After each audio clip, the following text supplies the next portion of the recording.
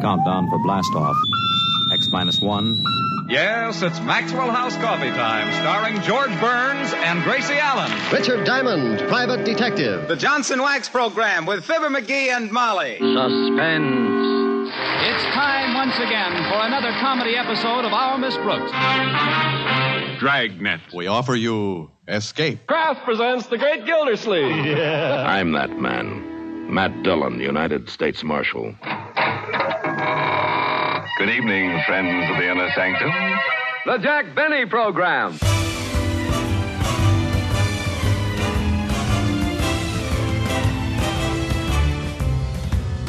Hi, this is Carl Amari, and welcome to episode 58 of Radio Rarities, the weekly podcast series that examines unique episodes from the golden age of radio. My co-host is the vivacious Lisa Wolf. This time we have the first episode of the first weekly radio series of one of literature's greatest detectives. It's The Adventures of Philip Marlowe, starring Van Heflin in Red Wind from June 17, 1947. On a previous Radio Rarities podcast, we played an episode from the later CBS series in which William Conrad pinch hit for the program's star Gerald Moore. Right, Lisa. And in the podcast, we talked about this first NBC series that starred Van Heflin, and now our audience has the opportunity to hear him interpret the role of the Los Angeles private investigator. The Marlowe series on NBC was a replacement for the vacationing Bob Hope during the summer of 1947. Though this was the first weekly series to profile author Raymond Chandler's most acclaimed creation in detective fiction, Marlowe had previously been aired in several anthology programs. The earliest of these occurred on the Mole Mystery Theater during its 1943-44 season on NBC. These adaptations were culled from 3 of the first 4 Marlowe novels, including The Big Sleep, published in 1939. The other 2 were Farewell, My Lovely from 1940 and The Lady in the Lake, released 3 years later. Dick Powell then starred in 2 renditions of Murder, My Sweet, an hour-long version on Lux Radio Theater in 1945. The most celebrated of the Marlowe radio stories. And in June of 1946, a 30-minute version on Hollywood Star Time. A few weeks later, William Holden starred in The Hour of Mystery, which presented a radio version of the same film. Murder, My Sweet was the film adapted from the novel Farewell, My Lovely. With all of this promotion, fans may have wondered why wasn't there a regular series in the works? It could have been rights issues with the studio concerning the various film adaptations. Or Chandler wasn't ready to agree to a weekly program. However, in March of 1947, it was announced that a Philip Marlowe series was set to replace Bob Hope while he was off enjoying his summer. Hope's bankroller, Lever Brothers, agreed to sponsor the program in the same Tuesday, 10 p.m. Eastern Time slot. According to NBC executives, this was fine for East Coast and Midwest audiences. But they were concerned that the hard-boiled blood and thunder action might be detrimental to the younger listeners as the program aired at 6 p.m. on the Pacific Coast. In those days, the West Coast did not go on daylight savings time. Thus, there was a 4-hour difference in time in Los Angeles versus that of New York. The press had a field day, as Daily Variety noted that kiddies mustn't be exposed to horror and crime, you know. In 1947, NBC Brass was creating a network policy to bar crime programs being broadcast by their affiliates prior to 9 p.m. In the end, many West Coast stations broadcast the program via transcription at 9 p.m. or later local time. After a successful audition, Van Heflin was selected to portray Marlowe. It's interesting, Carl, that most classic radio fans know Heflin primarily as a screen and stage actor. His debut in motion pictures was in the 1936 RKO release A Woman Rebels, which starred Katharine Hepburn and Herbert Marshall, with Heflin in the major supporting role. Previously, Heflin had played opposite Katharine Hepburn in the stage version of the Philadelphia Story. His other notable theater work included Mr. Moneypenny, The Bride of Torosco, and End of Summer. While contracted with MGM Studios during the 1940s, Heflin was in several films, including Johnny Eager in 1942, in which he won an Academy Award for Best Supporting Actor. While in New York during the late 1930s and into the early 1940s, he was in numerous radio programs, primarily soap operas. In 2 major series, he co-starred with Arlene Francis in Betty and Bob and with Barbara Lee in The Man I Married. And appeared in network shows Way Down East, The Columbia Workshop, and the Court of Human Relations. Heflin also worked on local programs on WHN, the nighttime dramatic anthology Gotham Nights, and the daytime serial Dr. Friendly. Okay, sit back, relax, and enjoy the first episode of The Adventures of Philip Marlowe, starring Van Heflin in Red Wind, as broadcast from the NBC studios in Hollywood, June 17, 1947. For the safety of your smile, use Pepsodent twice a day. See your dentist twice a year.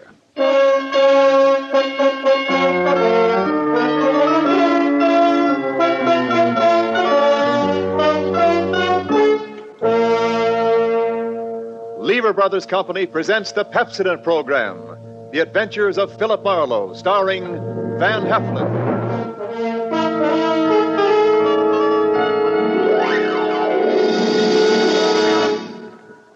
Pepsodent presents Philip Marlowe, Hollywood's famous private detective created by Raymond Chandler.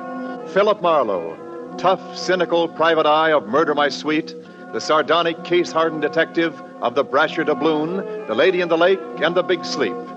You've seen him in action in all of those top-flight mystery pictures. Now, in order that you may continue to enjoy this exciting mystery series, Pepsodent brings you The Adventures of Philip Marlowe on the air with a cast of noted radio players, and starring MGM's brilliant and dynamic young actor, Van Heflin.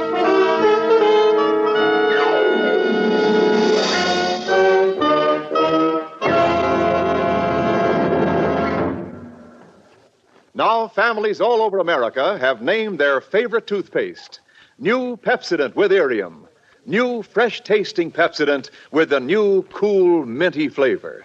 It's the 3-to-1 favorite over all other toothpastes. It's true. With families all over America, new Pepsodent is the favorite 3-to-1. Families from coast to coast recently compared new Pepsodent with other toothpastes at home.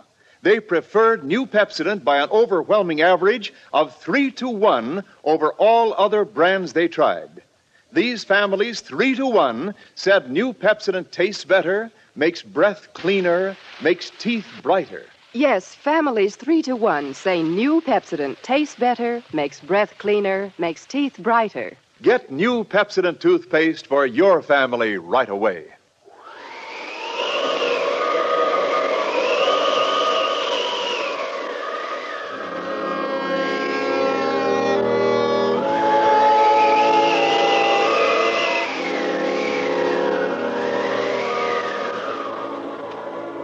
There was a rough desert wind blowing into Los Angeles that evening. It was one of those hot, dry Santa Anas that come down through the mountain passes and curl your hair, make your nerves jump and your skin itch. On nights like that, every booze party ends up in a fight, and meek little housewives feel the edge of a carving knife and study their husbands' necks. Anything can happen when the Santa Ana blows in from the desert.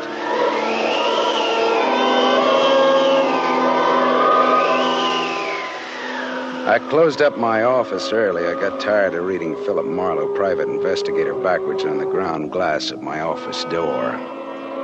So I opened the door and closed it from the outside and locked it and went out to get a beer before I went up to my apartment.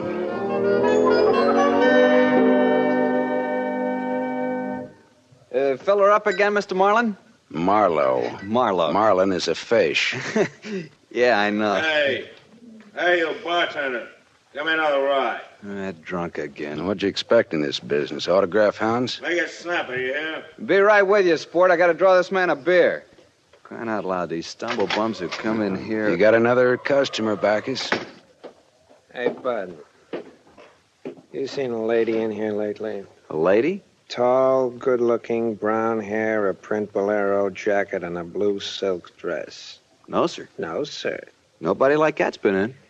All right, straight scotch, fast. I left my engine running out there. Yes, sir. Yes, sir. This slick-looking, sarcastic guy stepped up to the bar and drank his scotch whole. And he stopped. The drunk was grinning at him. And then, without changing his grin, the drunk swept a gun from somewhere so fast it was just a blur coming out. It made a couple of hard snaps, and a little smoke curled. Very little. All right, you other guys. Don't move. So long, Waldo. All right, don't move, you two. Oh, Waldo. But I made his nose bleed. So long, boys. Drink up. All right, get on that phone, kid. I'll get his license number. Holy smoke. Holy smoke. Too late. Drove away with this dead guy's car. Maybe he ain't dead. He's dead, all right. Where's your phone? This is for the police.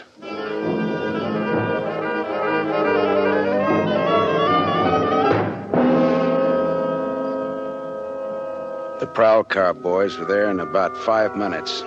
Waldo was out of business, all right, and nothing in his pockets told who he was, but he had about $700 on him. I told the cops what I knew, including about Waldo's tall, brown-haired, pretty girl in the bolero jacket. It was about 9 o'clock when I stepped out of the elevator in my apartment house and almost walked right into a tall, brown-haired, pretty girl in a bolero jacket, waiting for the elevator on my floor. Oh, excuse me. Just a minute, lady. I said excuse me. I'm in a hurry. Now, if you'll be good enough Look, to step out... Look, you better not go outside in those clothes.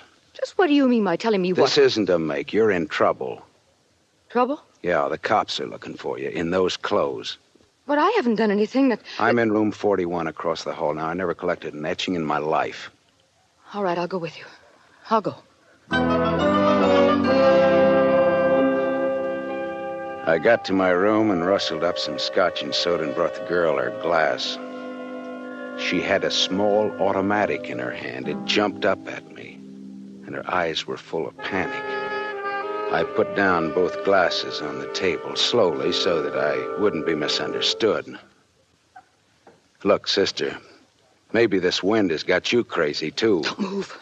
Be careful, don't move. A man just got shot in a bar down the street. Before he got it, he'd been asking about a tall, pretty girl with a bolero jacket, like yours. What did he look like, this man? Tall, 5'11", slim, dark brown eyes with a lot of glitter, dark suit, white handkerchief in the breast pocket. And he must have seen you earlier tonight to know how you were dressed. Am I getting anywhere?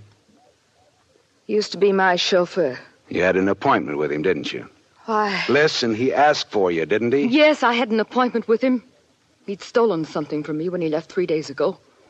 I was going to buy it back from him. Why didn't you tell the police? I couldn't tell them. It was valuable, wasn't it? Valuable enough for Waldo to steal? $15,000. Oh, it's peanuts. But it wasn't the value. It meant something to me.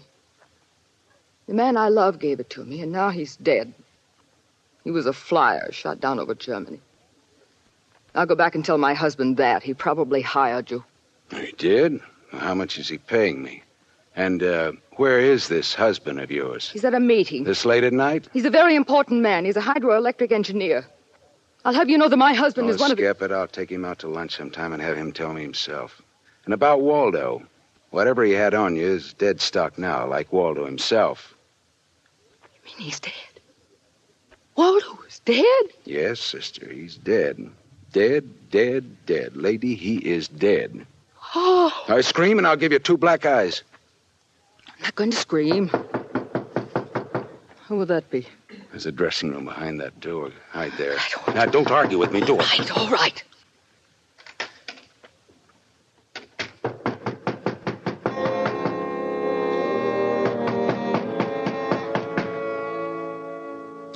Then I went to the door, making a loud, yawning sound. The backs of my hands were wet. I opened the door. Without a gun, that was a mistake. I certainly knew the gun I was looking into, a .22 target automatic that had already killed 1 man that night. And I knew the bald head and the flat, shiny eyes and the face like a poisonous lizard. Baldy put the muzzle of his gun lightly against my throat. I backed into the room, and Baldy kicked the door shut. You alone? Look for yourself. I'm asking, not looking. I'm alone. You and that dumb bartender saw me dust off Waldo. What did Waldo do to you? Who's asking? Just making conversation. He stooled on me on a bank job we did together. Got me 4 years in Michigan pen. How is he? Dead. I'm still good, drunk or sober. Tell me why I came here, pal. You heard the barkeeper and me talking. I told him my name, where I lived. That's how, pal. I said why. Skip it. The hangman won't ask you to guess why he's there. Oh, you're pretty tough at that, ain't you? But you're slamming off, pal. All right, but you could get that gun out of my neck and try somewhere else. Oh, yeah, sure. Is this better? This suits you all right? Just so it isn't my neck. Say when, pal? It's your party. I leaned against the gun. The door of the dressing room showed a crack of darkness. The crack widened. I began to shake a little. The girl came quietly into the room, but there was white all around her irises. She was scared. She had her gun in her hand, but I was sorry for her. Dead sorry. She'd try to make the door a scream. Either way, it'd be curtains for both of us. You're scared, mister? You worried about any little thing? I couldn't talk. The girl floated in the air somewhere behind Baldy, and her horrified face was drifting toward us. My mouth was as cold and dry as yesterday's toast. Well, kid, how's it feel? You ready yet? Go on, say the word. Well, don't take all night about it if you're going to do something about it. Why not, pal? I like this. Suppose I yell. Go ahead, yell. Go ahead. Put up your hands! Hey, look!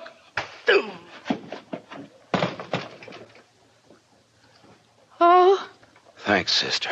Thanks. That buys me. Everything I have is yours now and forever. Is he dead? You flatter me no end, lady. I only punched him. All right, now get out of here while I call the cops down on this killer. Yes. Good night. Good night. Hey, wait. Leave that bolero jacket here. It marks you for the cops. Oh, yes. Here. Okay. See you again? Why? Oh, I don't know. No, I guess not. After all, who am I to be the rival of a dead flyer? I'll see that the police get Jesse James here. Good night, lady.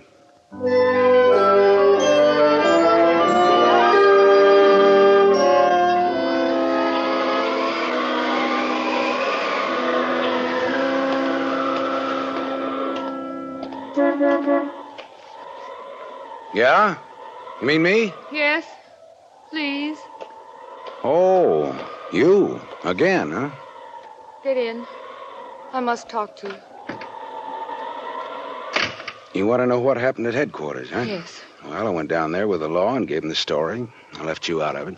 Oh, thank you. You saved my life, so no one knows a thing about you. Well, incidentally, neither do I. Well, my name is Mrs. Frank Bossley. 212 Fremont Place, Olympia 24596. Is that what you want? I guess so. Well, there it is. Now, why did you really come back? I wanted my pearls. Pearls? Yes. Pearls, too, huh? All right. Tell me about the pearls. We've had a murder and a beautiful mystery woman and a sadistic killer and a heroic rescue. Now we will have pearls. I was to buy them back from the man called Waldo. Well, I saw everything that came out of his pockets, and there weren't any pearls. Could they be hidden in his apartment? It's possible.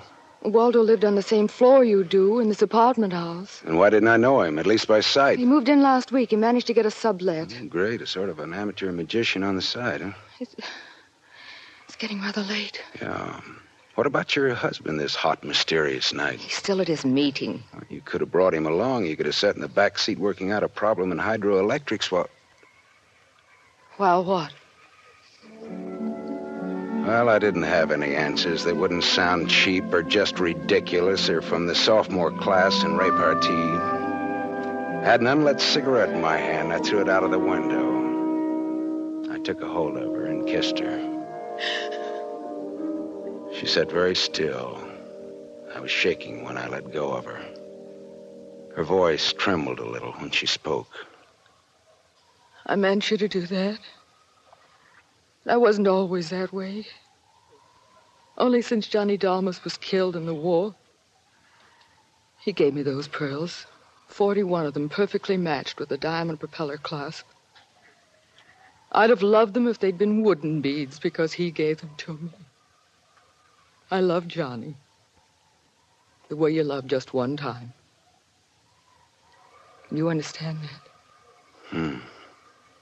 What's your name? Lola. Lola, How did you explain a $15,000 pearl necklace to your husband? I told him they were imitation, then I bought them myself. How did Waldo latch on to them and what they stood for? When my husband was in Argentina, Waldo and I'd go for long drives. I was restless and wretched because of Johnny. Sometimes Waldo and I had a little drink together, but that's all. But you confided in Waldo about those pearls. I was a fool. And when your husband came back, Waldo stole the pearls and offered to sell them back to you, or he'd tell Papa, huh? I was a fool. And now you think the pearls are upstairs in Waldo's apartment? I suppose it's a lot to ask. No, sweetheart, huh? I've been paid. I'll go look. Wait here, huh?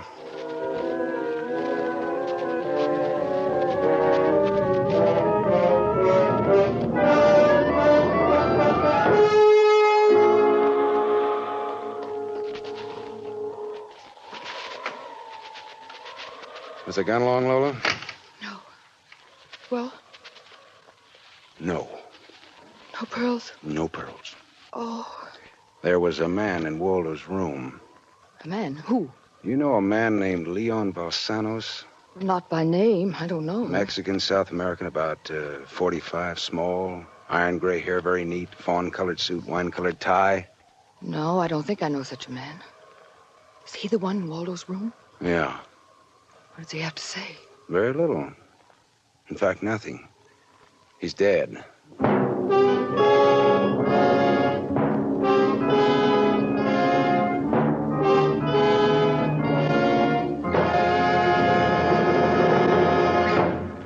You are listening to The Adventures of Philip Marlowe, starring Van Heflin, with music composed and conducted by Lynn Murray.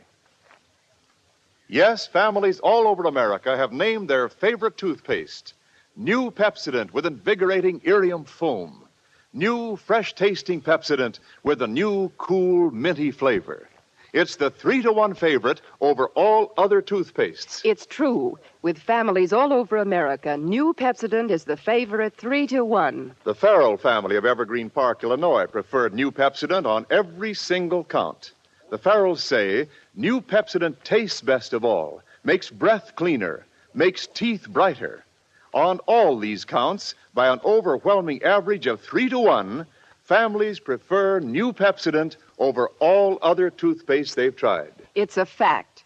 Families 3-to-1 say new Pepsodent tastes better, makes breath cleaner, and makes teeth brighter. Remember, this is not just our opinion. It's the honest conviction of the Farrells and other families who compared new Pepsodent with other toothpaste they had at home. Get new Pepsodent, the only toothpaste containing Irium. Get it for your family without delay. You're listening to Radio Rarities. We'll return after this short break.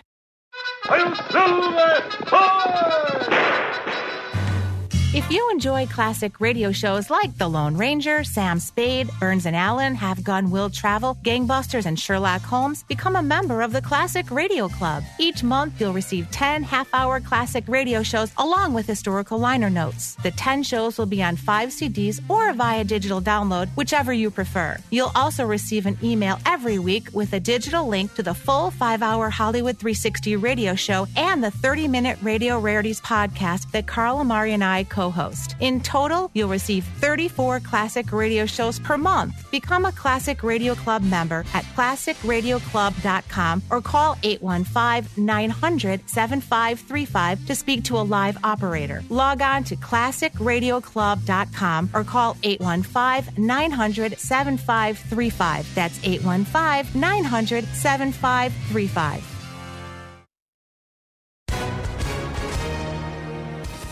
Hi, everyone. If you've been injured in an accident that was not your fault, listen up. We have legal professionals standing by to answer your questions for free. Call now and find out if you have a case and how much it's potentially worth. Call 800-494-8310. I'm here with spokesman John Wolf. So, John, tell everyone listening who should call right now. Well, Maria, first off, thank you for having me here. It's always nice to answer the listeners' questions. Now, as far as who should call in, anyone who's been injured in an accident and think you deserve compensation, give us a call right now. 800-494-8310. You'll find out if you have a case and how much it's potentially worth. Thanks, John. You heard it, folks. Take advantage of this opportunity and call now. 800-494-8310. Advertisement sponsored by Legal Help Center. May not be available in all states. Now, back to Radio Rarities.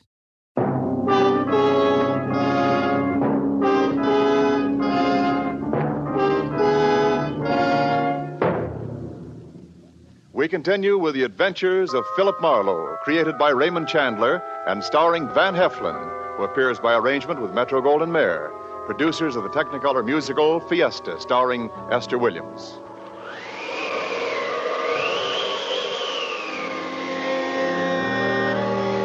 I sat with Lola Barsley in her car listening to that jittery, infuriating desert wind gallop around in the midnight streets.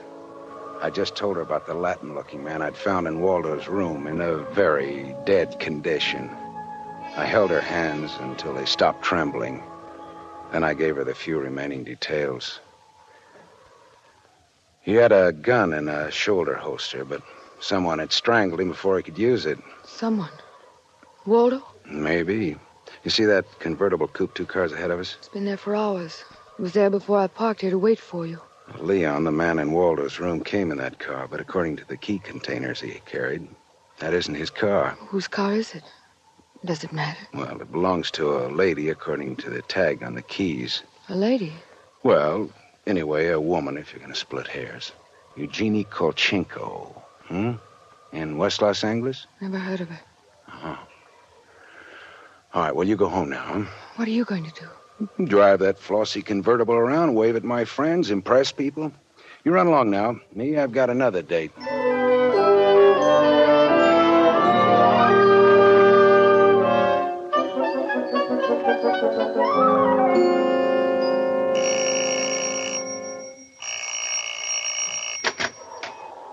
Yes? What is it, please? Miss Eugenie Kolchenko? Yes? What is it? Did you lose or misplace a pigeon gray convertible coupe? What are you saying? Now, don't be alarmed. I found it and I brought it home to you. Come in, please. It is a reward you wish. Shall we say... Snap out of it, Dragon Lady. Who was he? Who was who? The little guy, Leon. You loaned your car to. He's dead. Who was he? Oh, no. Oh, yes. Eugenie. Darling, come here, please. What's the matter, honey? Who is this man? I came about Miss Kolchenko's car. What about her car? The gentleman who borrowed it couldn't return it on account of he isn't alive. He's dead. Darling, he's dead. Well, that's putting it more bluntly, of course. Dead, huh? Completely. Who are you? Philip Marlowe, private investigator. My card. Mm-hmm. You told the police yet? Never do at once what can be deferred pending negotiations. Aesop. I might negotiate. Oh, peachy. What do you know, Marlowe? A man named Waldo was shot in a bar tonight. I happened to have the inside as to who he was, and when I visited his apartment tonight, I found this Leo Balsanos dead. He wouldn't have had $500 in 20s on him, would he? No, but this Waldo had over $700 on him when he was killed at that cocktail bar, mostly in 20s. Is there a basis there for negotiations yet? Very well, Marlowe. I'm a married man.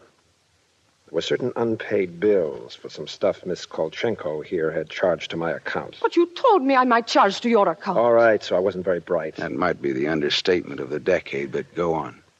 I had the unpaid bill safely in my briefcase. Somehow this Waldo had a chance to steal the briefcase. I hired Leon and gave him $500 to buy back those bills from Waldo. Instead, Waldo took Leon's dough and was forced to kill Leon in the process. And then he went out to keep another date and accidentally walked into an old pal hostile enough to blow him down.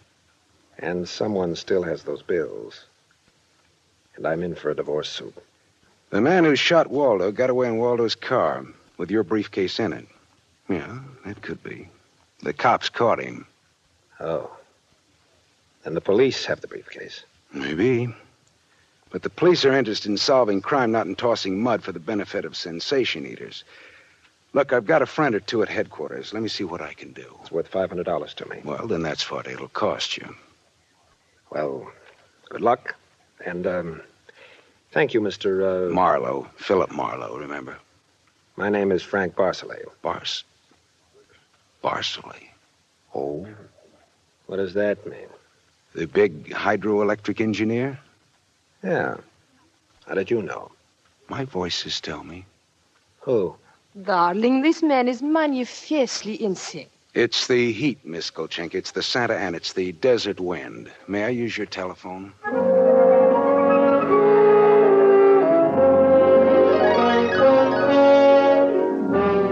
Someday I must tell you about Ibarra.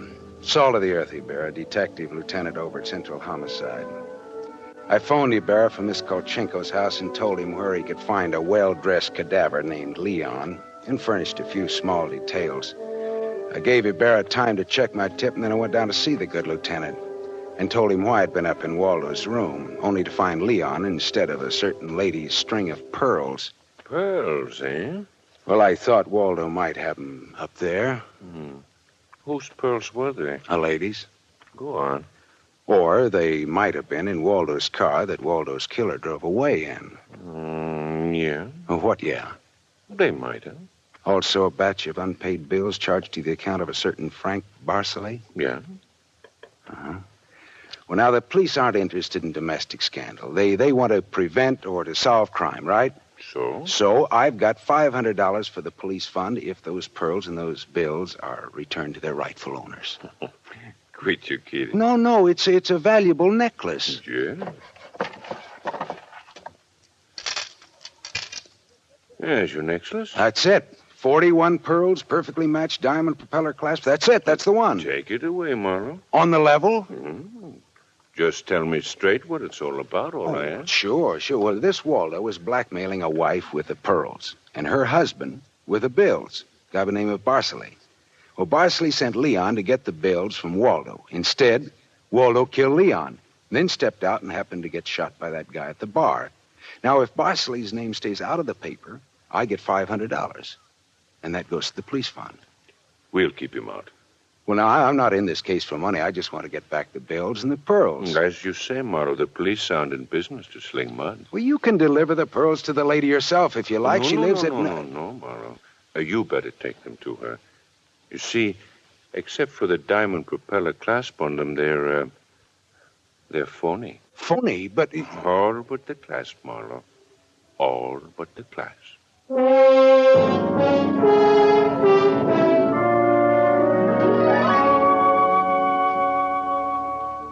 Stared at Ibarra.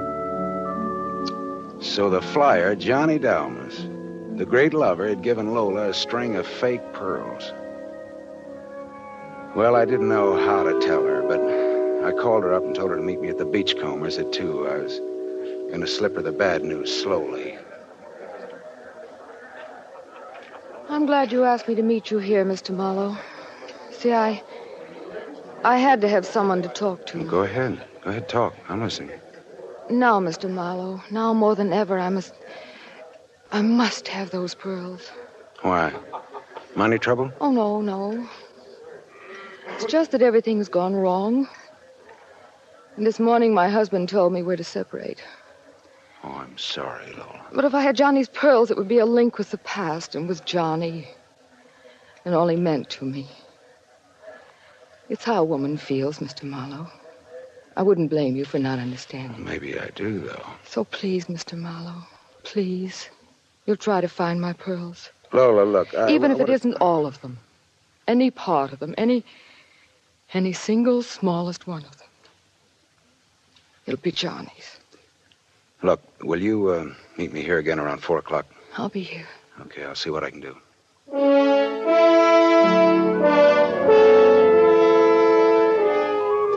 There was only one earthly decent thing I could do. I took Lola's glass pearls to a jeweler, and I had him take off the diamond clasp and put it on one of those strings of so-called simulated pearls that they sell you for $3, tax included. And I went back to keep my 4 o'clock date with Lola at the Beachcombers. Well, Mr. Marlowe, anything new? Yes, the police found some pearls in Waldo's car. They found my pearls? No, not exactly. Not exactly? Well, Waldo was getting set to gyp you, Lola. He had the diamond clasp of your necklace attached to a string of cheap imitations. And then he sold the real pearls. Oh, how... Oh. These are the imitations here. Yes. But it is my clasp. The clasp is real. Is that all right? Yes, it's the clasp that Johnny Dalmas gave me. Of course it's all right. Oh, that's swell. And thank you so much, Mr. Marlowe. Forget it. I won't. Not ever. Well, is this goodbye? Yeah, I think so. You'll never get over Johnny Dalmas, Lola. If anybody ever bothers you again, though, well, let me know. Name's Philip Marlowe.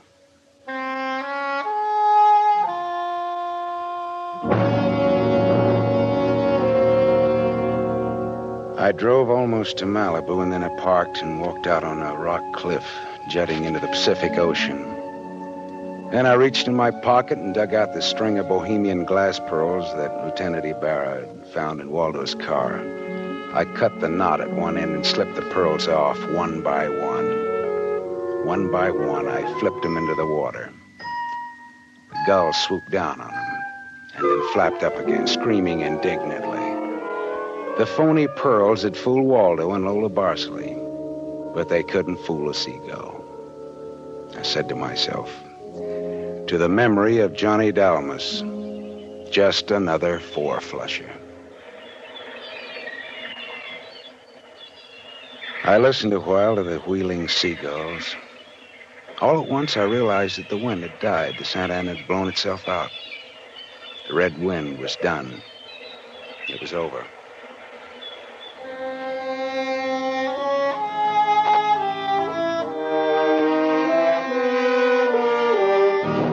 You have just heard Van Heflin starring in the first of a new mystery series, Raymond Chandler's The Adventures of Philip Marlowe, brought to you by the Lever Brothers Company, makers of Pepsodent. Have you tasted the new Pepsodent toothpaste? Its lingering, minty flavor is so fresh and inviting, families prefer it by an overwhelming average of 3-to-1 over all other toothpastes in a recent nationwide test. They said new Pepsodent tastes better, makes breath cleaner, and makes teeth brighter. Remember, new Pepsodent gives you more invigorating irium foam. It sweeps dulling film away. No wonder it's the 3-to-1 favorite with families all over America. Get new Pepsodent with irium for your family right away. Tonight's story on the adventure of Philip Marlowe was based on Red Wind, written by Raymond Chandler, creator of Philip Marlowe, the screen's most famous private detective. It was adapted for radio by Milton Geiger. Heard with Van Heflin was Lorene Tuttle as Lola Barsley. And this is Wendell Niles inviting you to listen again next week at this same time to another exciting story on the adventures of Philip Marlowe, starring Van Heflin, with a distinguished cast. This is NBC, the National Broadcasting Company.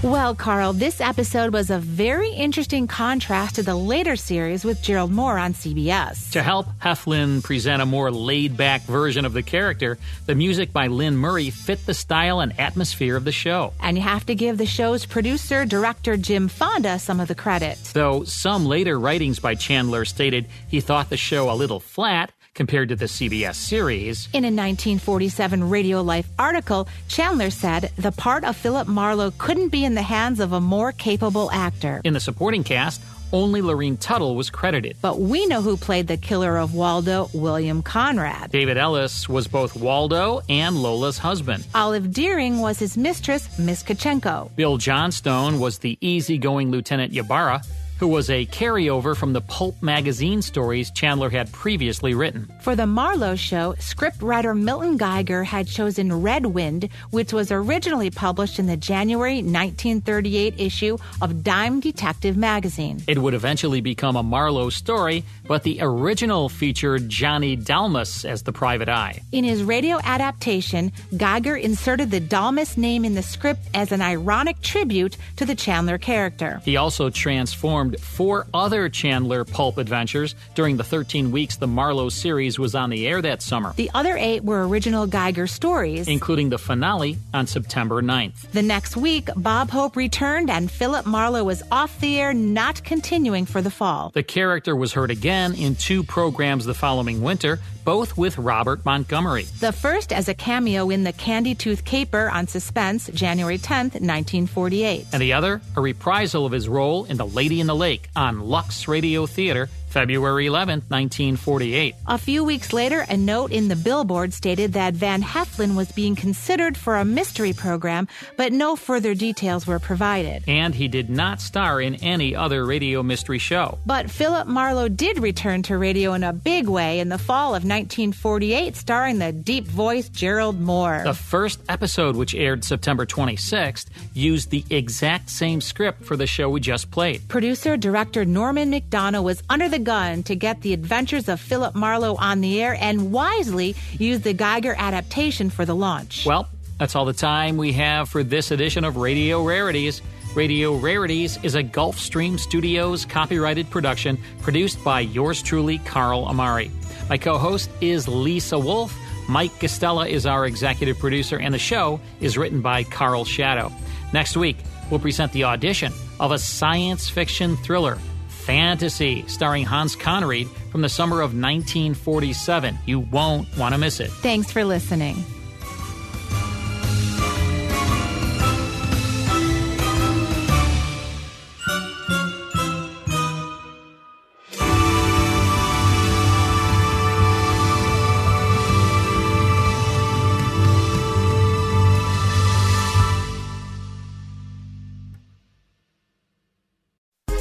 Hi, this is Suzanne Newman, host of the Answers for Elders podcast and radio show. We are the North Star that guides you through the complicated journey of senior care with trusted experts in money, law, living solutions, and more. So join us on this station, your favorite podcast channel, or just go to AnswersForElders.com. Meet the Wayshowers who will help your journey go a lot easier.